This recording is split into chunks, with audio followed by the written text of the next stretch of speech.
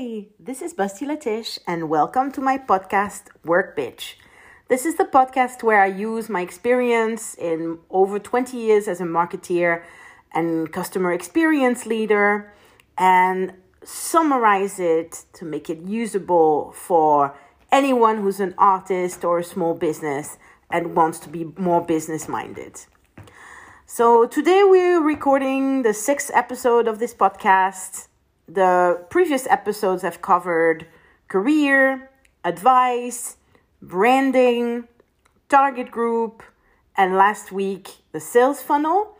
And today we're going to talk about a big, important topic, pricing.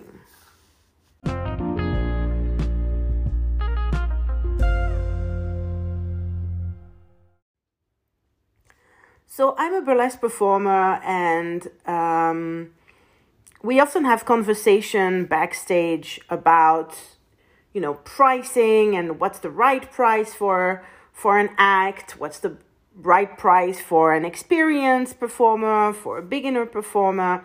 And very often what I hear from the people around me is that they're going to point fingers at someone or maybe at new performers, and they're saying, these people are killing the market, or these people have destroyed the prices and now nobody can make a living. And everybody seems to believe that that's the reason why prices are low now, because somebody decided to ask for a lower price and then all the customers get used to that lower price and now nobody can ask for a high price. And the interesting thing is that people seem to not realize that this pattern is actually the basis of our whole entire capitalist system. And there's so much wrong with the way we live, and that's probably a whole nother different podcast. But there's also a reason why, we are all able to, have a phone and be online, and why those prices that used to be really expensive before are now lower. And that's also the same root cause, right? That's capitalism. And what I want to talk about is that phenomenon of price cutting and price setting, and bring you a little bit of perspective on what I see from the business side in terms of price setting, price cutting, different scenarios, and also what we can do as artists, what we can do also as companies when we are in a world where prices drop constantly. So I've mentioned this example in my Instagram live. If you guys don't follow me on Instagram already, my Instagram is @BustyLatish. And I go live on Instagram every other week to answer questions that you guys send me based on this podcast, and also any other thoughts or anything that I've seen that is relevant to the podcast. So I recommend you follow me on there. Cover slightly different things from the podcast, but it all fits together. The example that I like to use to talk about the price war or pricing is the example of flat screen TVs. I've worked for different companies that used to produce TVs. And when I started working there, flat screen TVs were brand new technology. They were extremely expensive, so only very affluent people who wanted to kind of show off and buy the latest thing had flat screen TVs. I would say the mass market, or the mass of the people, were thinking, well, what's special about flat screen TVs? It's just a TV. And just the TVs were extremely expensive. And what happened over the next decade is that a lot of technology companies focused on creating cheaper and cheaper and cheaper flat screen TVs. But they were still pretty expensive. Not everybody could afford one. And then Samsung and LG launched the cheapest flat screen TVs at the time. And they were so cheap that basically they were selling those TVs pretty much at loss. right? We couldn't understand how they could manufacture TVs and make a profit and sell them at that price. And they weren't making a profit at that price. They were using TVs to grow their brands because LG and Samsung are now really household names. They make a lot of, they make phones and they make white goods and a lot of different products. But TVs is such a nice product because everyone has it in their living room. You're looking at the brand every day when you turn your TV on. So it's a really good product to establish yourself as a household brand. And they decided to sell TVs close to loss or at loss. So what happened accelerated the move from customers to exchange their old big TV to flat screen TVs, to the point where TVs at that time were one of the fastest adopted technologies, right? There's this curve that somebody makes, I can't remember which technology company, where they look at how quickly new technology is adopted by people. And they're looking at, how many decades did it take before every house had a fridge? How many decades did it take before every house had a color TV? And that curve of how long it takes for every household to have X item, that curve is getting steeper and steeper and steeper because we are able to produce new technology cheaper within months nowadays. At the time of flat screen TVs, it took a few years. But let me tell you, if you're a company who's built factories and a brand and has a heritage of making TVs, and within a decade, you see competitors cutting the prices so much that your TVs are no longer competitive, it really changes everything. What most companies ended up doing is moving their manufacturing away from Europe or away from where it was initially to Asia, particularly China, so that they could compete on the price, right? And then you would say, well, that's really wrong. We're losing so many jobs. And that's true. But the principle that the authorities that regulate free market are following is we do what's best for the customer. So they're not operating on we do what's best for the workers. They're operating on we do what's best for the customer. And cheaper products is what's best for the customer. And therefore, there's not really any regulation against that. In fact, it's seen as a good thing because, purchasing power, etc., etc. Why am I giving you this example? I have heard so many artists sit in a room and blame other artists for the fact that the prices in their industry have gone down. And I understand, right? Because it's easy to say, I used to be paid 200 euro for a gig and now I'm only paid 100 euro for a gig and that's not fair. Of course. But this is where you need to look at the products that you're buying every day and realize that this is happening in any industry, right?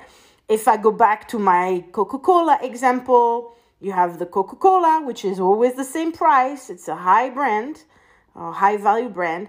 And then you have the cheap version of the Coca-Cola from the supermarket. Some people will buy the cheap one. Some people will buy the branded one, right? But the point is, do people understand what they're buying and do they understand the difference? One other example I can give you is makeup, right? So if I look at a mascara, I just bought a mascara. Today, I bought a Maybelline.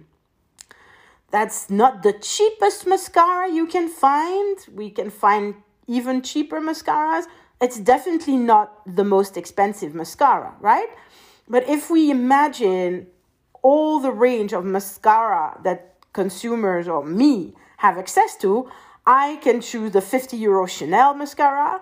I can choose the 3 euro Hema mascara. And each of these mascaras, I understand, is going to put mascara on my eyes. In principle, it's the same product. And yet somehow I decide I'm not going to buy the cheapest one. I'm not going to buy the most expensive one. I'm going for a mid-range one. But I have friends who do buy the Chanel mascara, and I have friends who buy the cheapest mascara. Why? Because it depends on the value they put on it.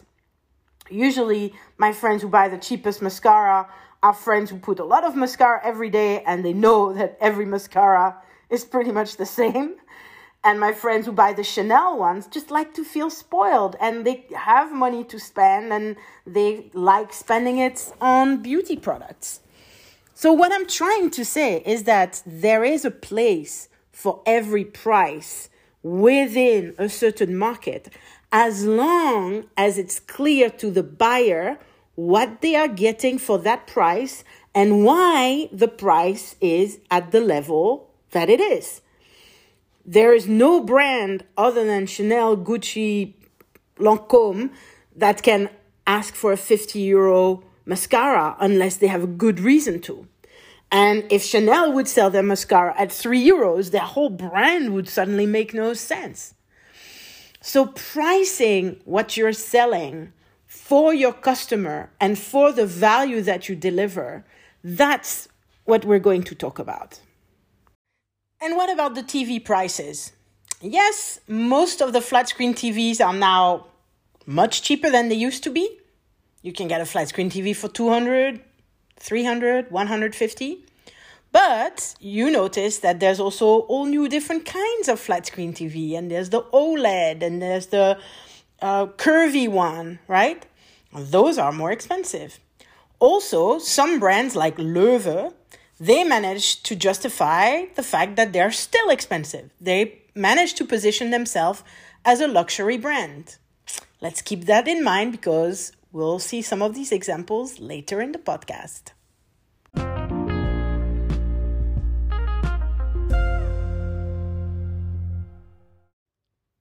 The first point I want to address is the idea that it's possible to stop this price erosion.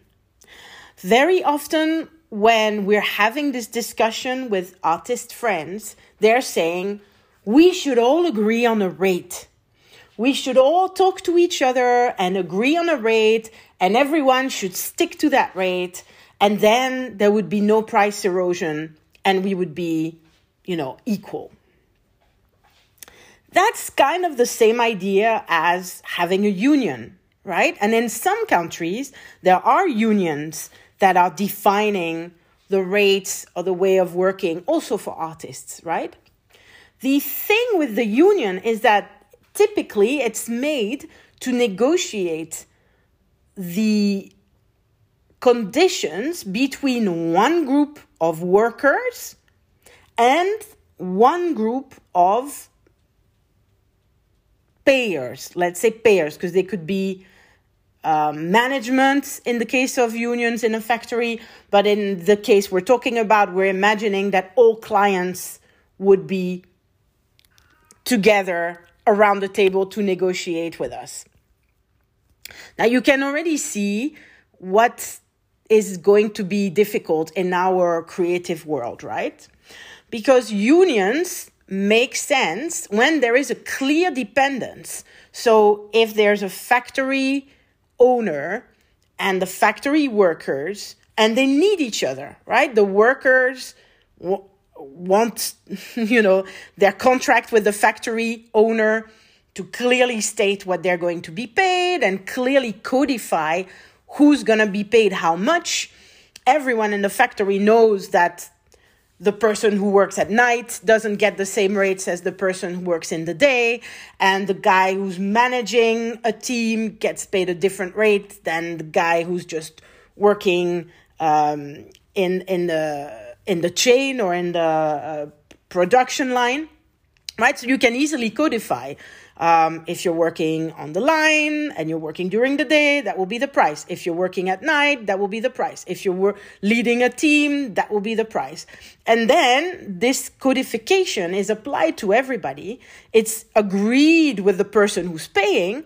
And there's this dependency because the person who's paying needs everyone to follow this codification, and the workers expect, of course, also the person who's paying to follow this codification. So it's basically two parties who need each other, who sit around a table and agree on some things. Now you can see why it's so difficult to apply this in the creative world, because I believe every artist that I know has worked for completely different types of customers. We work with cultural institutions, we work with private companies, we work with schools, we work with private persons, maybe who book us for a birthday. So how can we have a face-to-face or table around the table negotiation when we're talking about such different types of payers who each have a different background, a different kind of budget, and a different understanding of our codification?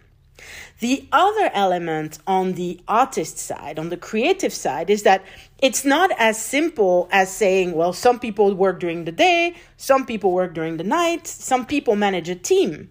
Because we have some artists who have studied at the conservatory and have 20 years of experience, but still have never booked a gig because they're just fresh out of school, right? And then we have some artists who maybe, learn how to play the accordion at home and didn't study at all, but somehow they are musicians and they have a lot of talent. So how do we decide the criteria that leads to the rates that the person should earn? It's really difficult. Really difficult. Also, there's the notoriety, right? If somebody is maybe a brand new singer but has been on TV already, of course their rates are going to be higher than somebody who is a brand new singer and is still singing, busking on the street. Of course, right? It makes sense because they're evolving in a different industry. So I think it's really difficult to codify. And here in the Netherlands, I've been reading about the CAO, which is kind of the union that represents artists. And they have rates, and the rates are very variable, and they've tried to kind of codify them for different arts and for different level of experience. But I think you cannot really take that table to a private company when you're trying to negotiate, 6 artists for a company party. That's too far from their universe to be able to work. And by the way, the rates are also really too low. So if you're working with a private client, don't use the CAO would be my advice if you're in the Netherlands. So the fact that we don't have just one type of client and we don't have just one type of artist, that makes it really difficult to agree on rates. There are some countries that have tried. So my sister is an artist, a full-time artist in France. And in France, they've really codified the time of an artist in units of payment. And when you book a gig, you get a certain number of units. Now, first of all, the number of units is not that high. So, and even if you're booked by a private client, you still pretty much stick to your number of units. So I'm not sure if it really gives freedom, because it basically evens everything from the bottom, from the lowest rate. If you are listening from another country that has a codification or a union which works, please let me know, because I can see every country is working in different ways, and it's really interesting. So this was a section on price agreements. Now let's look at price fixing. I just want to add the reason why the union prices are so low is because those prices were negotiated within the cultural sector, where the budgets are not that high. And because we want to go beyond the cultural sector and work with private companies and who have different budgets. That's why the unionized rates are too low for this and not really suitable. Price fixing is a really important concept for me working in the corporate world.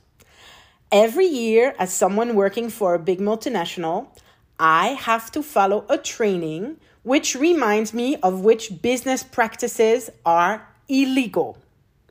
So these are really business practices that have been legislated upon and have been found to be bad for the customer, bad for the market. We're thinking about monopoly. Obviously, if somebody has a monopoly, they are the only ones who win.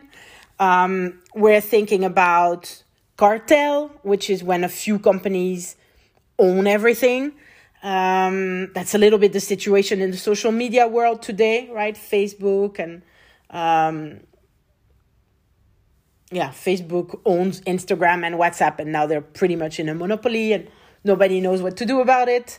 But one of the elements to that is price fixing, because price fixing is when competitors agree on a certain price, and that means that they are not going to try to lower the prices. So the customer is kind of stuck, right? Maybe if these competitors were really competing with each other, the prices would go down, which is good for the customer.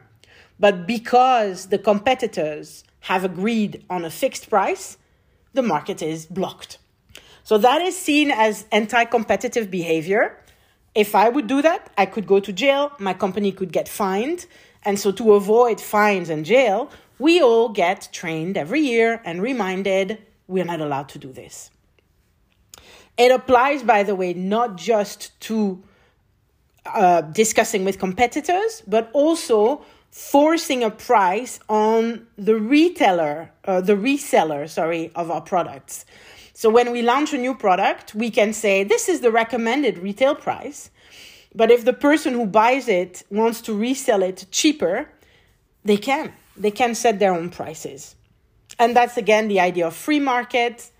Yes, I know it's the capitalist world. It has all the problems that we are all aware of. At the same time, if you look at the stuff you have in your house, most of what you have in your house is thanks to this system, right? If you have a flat screen TV in your house, that's the reason. Anyway, price fixing is illegal. For me, it's been ingrained for the last 20 years that I am absolutely not allowed under any circumstance to talk about prices with my competitors. So when I'm in a changing room with a bunch of performers who are talking about fixing the prices, my head explodes a little bit. Also because it's kind of a hopeless discussion, because even if you can get your 99 performers in your countries to agree on the price, if there is one new one who comes and they have not been in your agreement, well, again, the whole thing flips around, right? So the idea that we can all sit together and come up with a grid of prices, it's really nice, but it's not realistic. Because the moment somebody maybe has a bill to pay and really, really needs a gig, of course they will maybe, play with the price. Or if somebody new comes on the market and they don't know that there's an agreement, then they will also set their own price. So it's a nice idea, but it's not enforceable. Plus,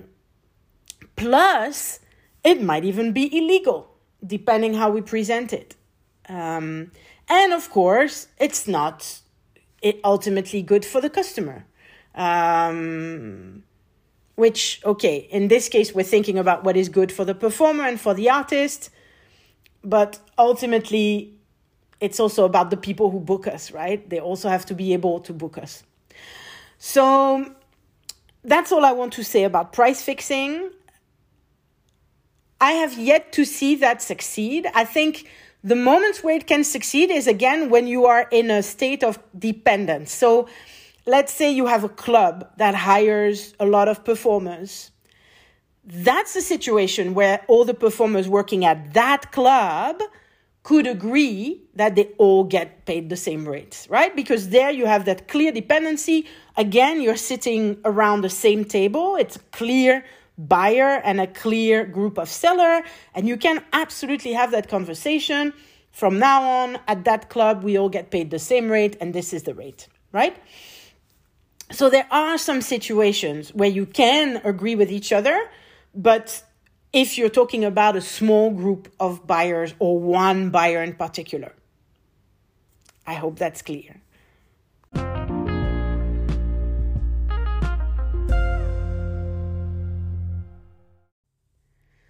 Price fixing, maybe not legal, difficult to enforce. Unionizing, quite difficult as well to enforce in the arts world. So what can we do to make sure that we preserve our rates, right? That we get paid our worth? There's basically two strategies there. One is innovation. The other one is branding. You can combine both. What do I mean with innovation? Let's go back to our mascara example. If there is a mascara that comes up with 3D technology, usually it comes up in the high-end mascara like Lancôme, and then within a year or two it trickles down to the L'Oréal, and then a year later it's in the low-range supermarket brand mascara. But is Lancôme still selling that 3D technology by then? No, they already launched new technology. And yes, it's bad for the environment, it's bad for the world, absolutely. Although I think they're all kind of worth each other, the mascaras. I'm not sure some of them are that much worse. The point is, as soon as someone is copying at a lower price, they have something else that they're launching. Because that's a competitive advantage. That's something that is not there in the cheaper range. So they are constantly looking for new things to sell. Again, very capitalistic to be always looking for the latest thing. But I think as artists, we also do that, right? We're always looking for a new act or learning some new skills, building something new, having a new show. We have inspiration. We have creative flow, right? So this is something we naturally do. We're creating new stuff all the time. And that new stuff should be valued as really special because it's brand new and it's the cool thing.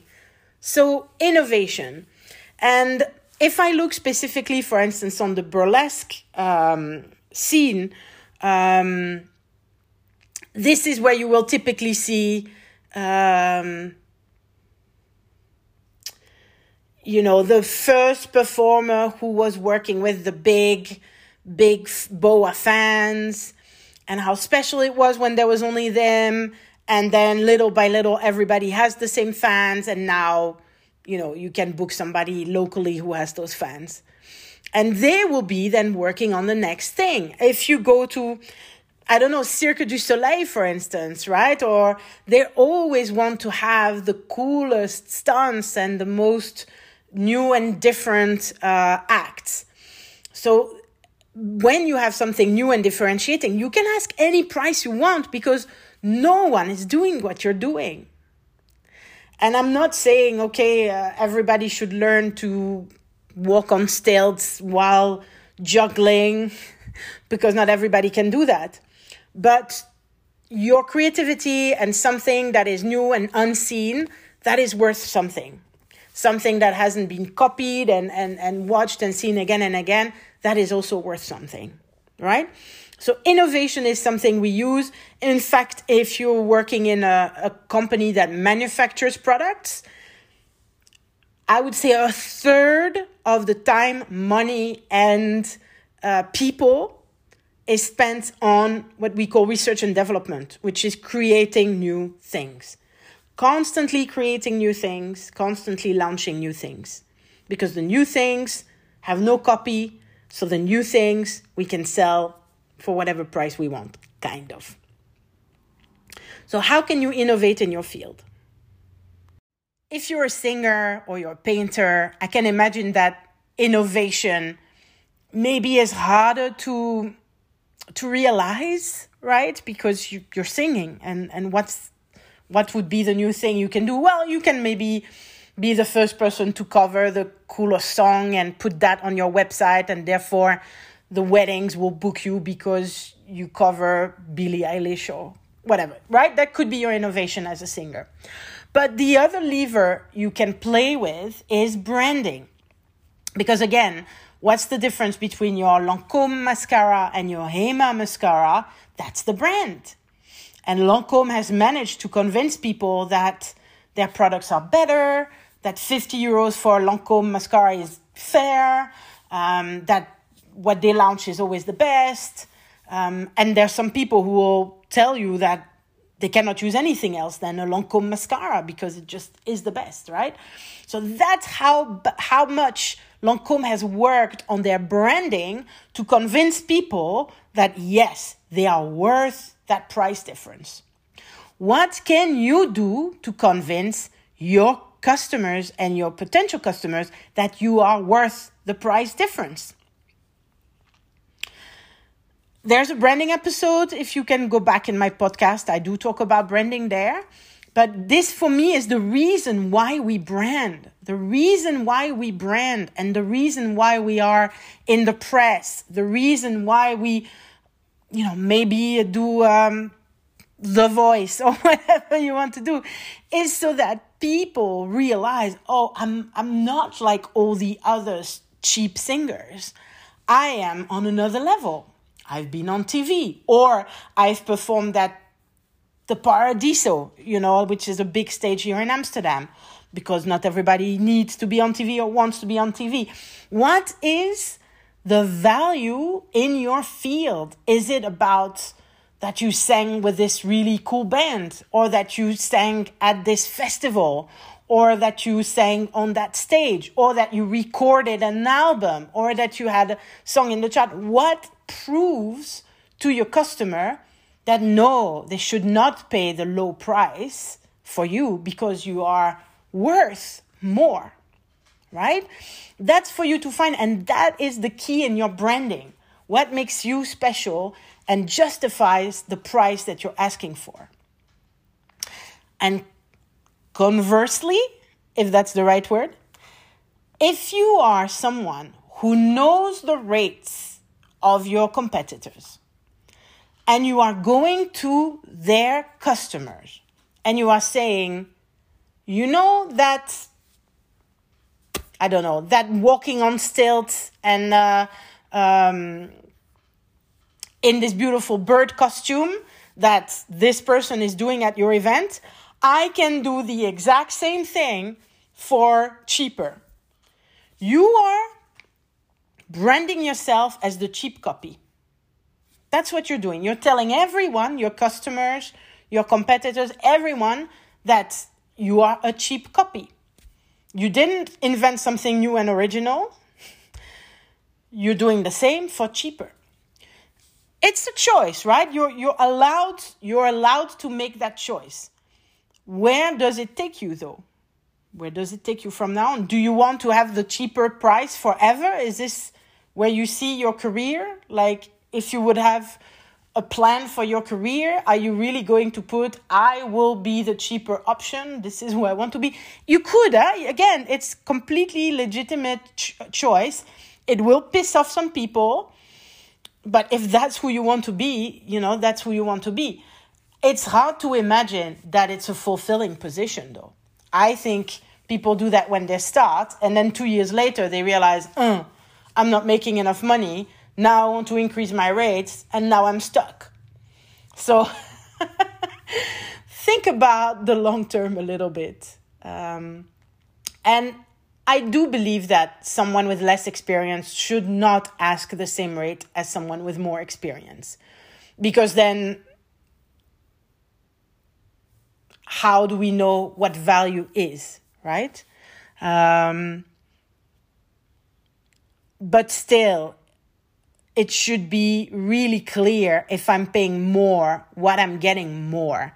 And I think that's a reason why when we have low prices, the low prices stick often in the arts world, because it's sometimes really difficult to see the difference between that newcomer who does the show for 50 euros and that person who's done the show for 5 years and does it for 100 euros. And honestly, the newcomer has better costume and a better voice, right?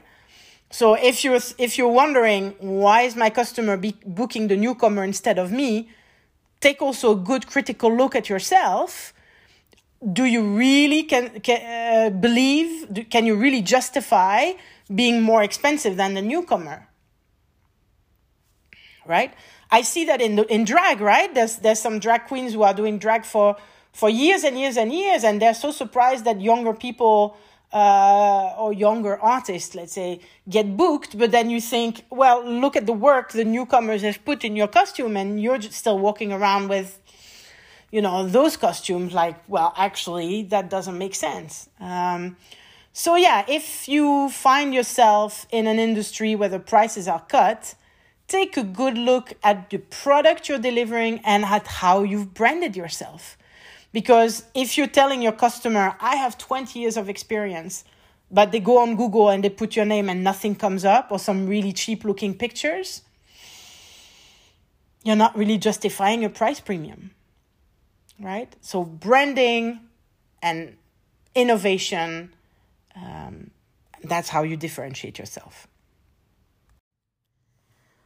One important distinction to make is that I'm referring to starters or beginner performers and the concept of experience. And again, you can listen to my branding episode for more information on that. But I really want to point out that the creative world or the arts world or the entertainment world is one of very few, I think maybe together with sports, where sometimes the newcomers are more valuable than the people with more experience, because they have more flexible bodies or a brand new style or a fresh new voice. So yes, I'm comparing people with experience with newcomers, but sometimes that relationship is the opposite, where the buyers will prefer the newcomers to the person with a lot of experience. That's one important element to keep in mind. The other element to keep in mind, which is really specific to the creative world, is that there are a lot of newcomers that are coming into this field from the perspective of a hobby. So maybe I always played the piano at home, and then one day somebody offers me to play in a bar, and I don't feel like I can ask professional rates because I'm not a professional. I don't have the experience. I don't have the studies. I don't have the credentials. So I don't dare to put myself in the same box as a professional piano player because I don't have the same background. And ironically, these are the people who often then the professionals will see as, well, you're cutting our prices, when in fact they themselves feel, well, I couldn't possibly ask for a professional price because I'm not a professional. So that tension between the hobbyist, amateur, and the professional, that I think is really unique to the creative world. I cannot think of any other field where that happens. And I think that creates a lot of the tension we see around pricing.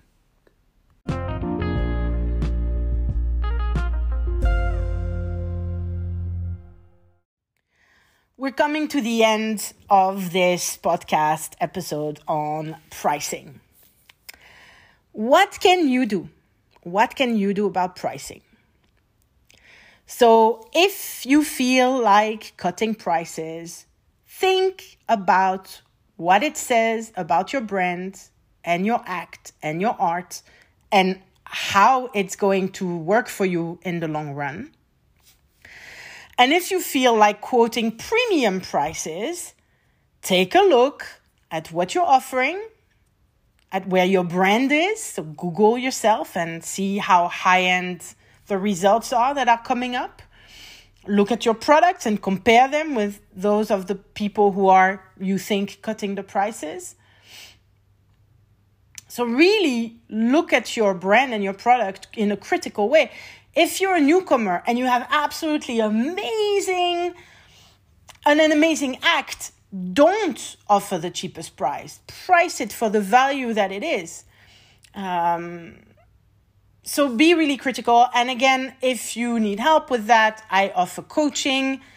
During COVID times, I have a limited amount of free coaching sessions. You can look on my website if you want some help, but you can also ask your friends. You don't necessarily need me. Just be really critical to yourself and do some research.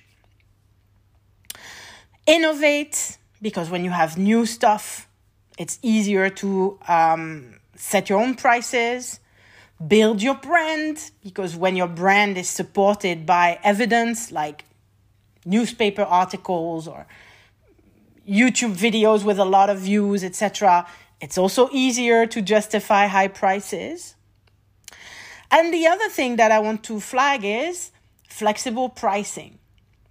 Because we are making, I think, a mistake when we think that there is one price for one act.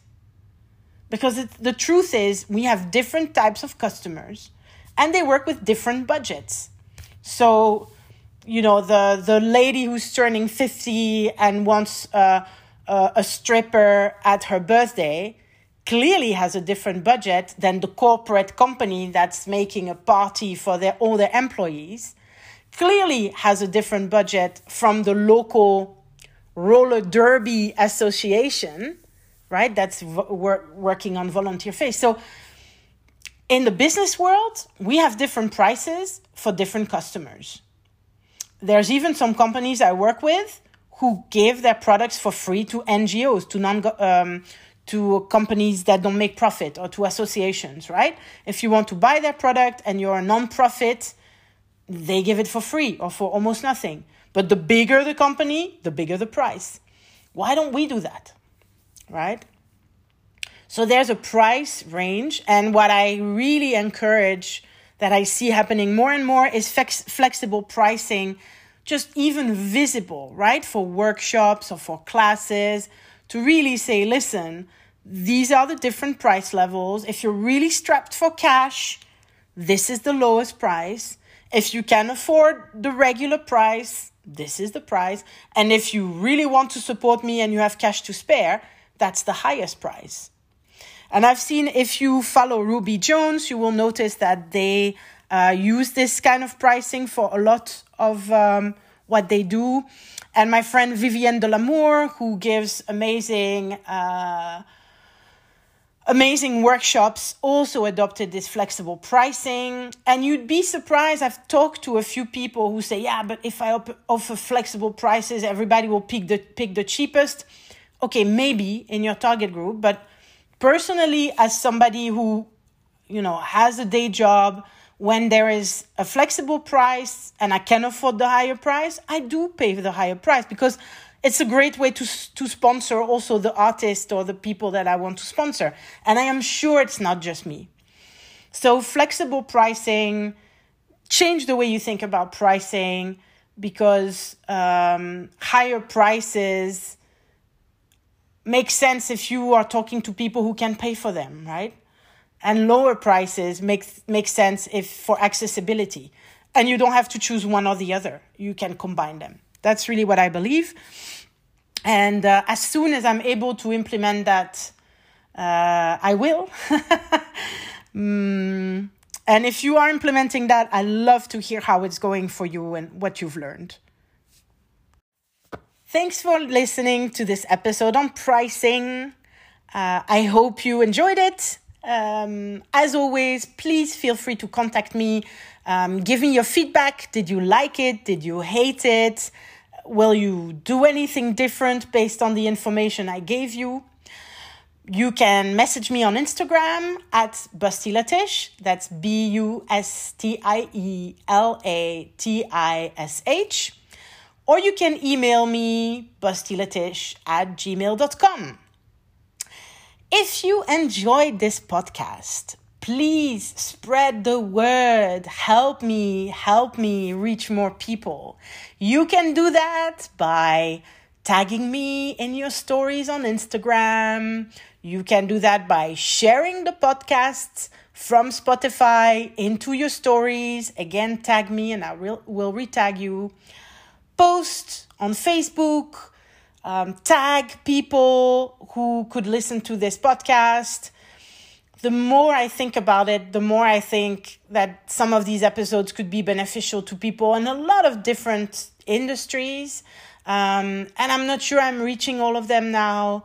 So if you think what I'm doing is valuable, thank you for spreading the word. And talk to you next time. Bye.